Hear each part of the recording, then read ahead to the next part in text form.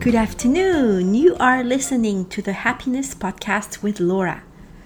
This is the time when I get to come visit with you and share a little bit about the richness, the challengingness, and also the sweetness of life. Some days we have guests, some days it's just me, and some days it's you and me. My name is Laura Lavigne, and you can find me online on Facebook, Twitter, as well as on lauralavigne.com. Now let's get on with our show. Today I want to talk about a little sentence I use which works really well, and it may work for you as well. It came up when a friend called me and she said, "Hey, do you have a little phrase I can use when this happens?" And I knew just what she meant by when this happens. And this is the moment when we realize that we have been way out of our business.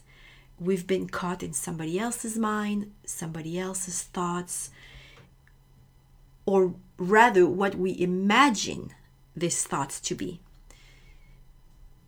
That's easy to do, especially if we're triggered, especially if we feel that we're being done an injustice, also especially if it touches one of our hot buttons.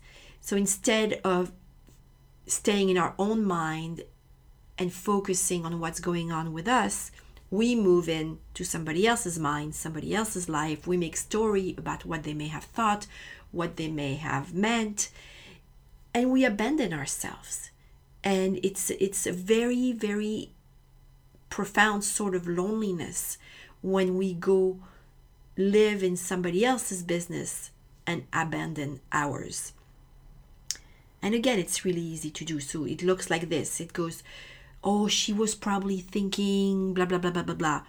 Or he may have wanted to do blah, blah, blah, blah, blah. "I bet she talked with blah, blah, blah, blah, blah. And the next thing he's going to do is blah, blah, blah, blah, blah. I wonder what will happen when blah, blah, blah, blah, blah." We live in somebody else's business, on and on and on. And then we start to feel kind of sick inside. We're more agitated than when we started. And definitely out of touch with our own power. I call that an out of business experience. We're living in somebody else's business, not ours. We leave ourselves and we move into someone else's mental space. Or what we imagine that mental space to be, because we don't know for sure, but we are making all these stories. And I definitely get opportunities to do this, plenty. And oftentimes I miss the mark. I find myself in somebody else's business and I feel all kind of yucky. I feel, yucky is the best way I can put it. Like something is just not quite right. And then hopefully I snap back and I realize that, hey, I'm no longer at home. I'm in somebody else's life. I've left my own mental space, my own life. And it's time to fix that.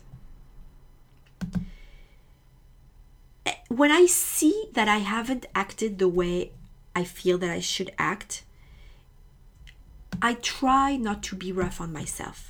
It's really easy to be rough on ourselves. It's really easy to go, "Stop it. You know better than that." Or, "Are you thinking about that again? What the heck is the matter with you?" That inner voice. And you can do it looking cool as a cucumber, as though you're the kindest person in the world. And maybe you are, just not to yourself at this moment. It never works. It never works to be mean. It never works with other people, and it definitely doesn't work with ourselves. So I've created a new sentence, and it's a sentence I use, and you may want to use when you find yourself having completely moved out of your own mental space and into somebody else's.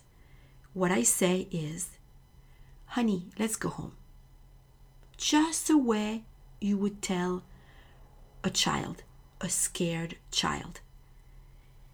It's kind, but it's firm, and it points to a direction. It asks for action. Come on, honey, let's go home. Because in those moments when we're scared, that's who we are. We are a small, scared child, even though we may look like someone who's got their stuff together or someone who maybe is on the defensive or aggressive. No, when we feel threatened, that's who we are, a scared child. So that's what I told my friend who was going through this similar thing. I said, how about if when you realize you've moved into someone else's space, you tell yourself really gently, really quietly, come on, honey, let's go home. Within second, you are able to feel the shift, the kindness-induced shift. And it's a really sweet moment of inner change. I invite you to try that. I invite you to try that when you find that you have moved out of your space and into somebody else's space, where there's mostly questions and pain because you don't know, so you're making stories. So when that happens, I invite you to remind yourself gently, kindly, to come home.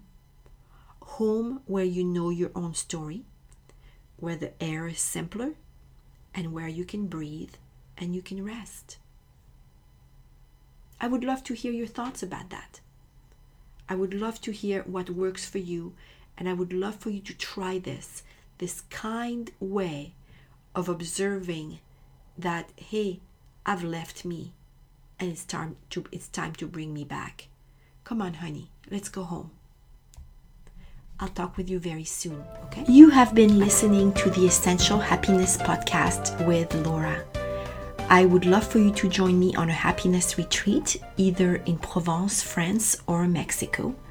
Also, if you're enjoying the show, please subscribe on iTunes and leave us a review. You can find me at lauralavigne.com.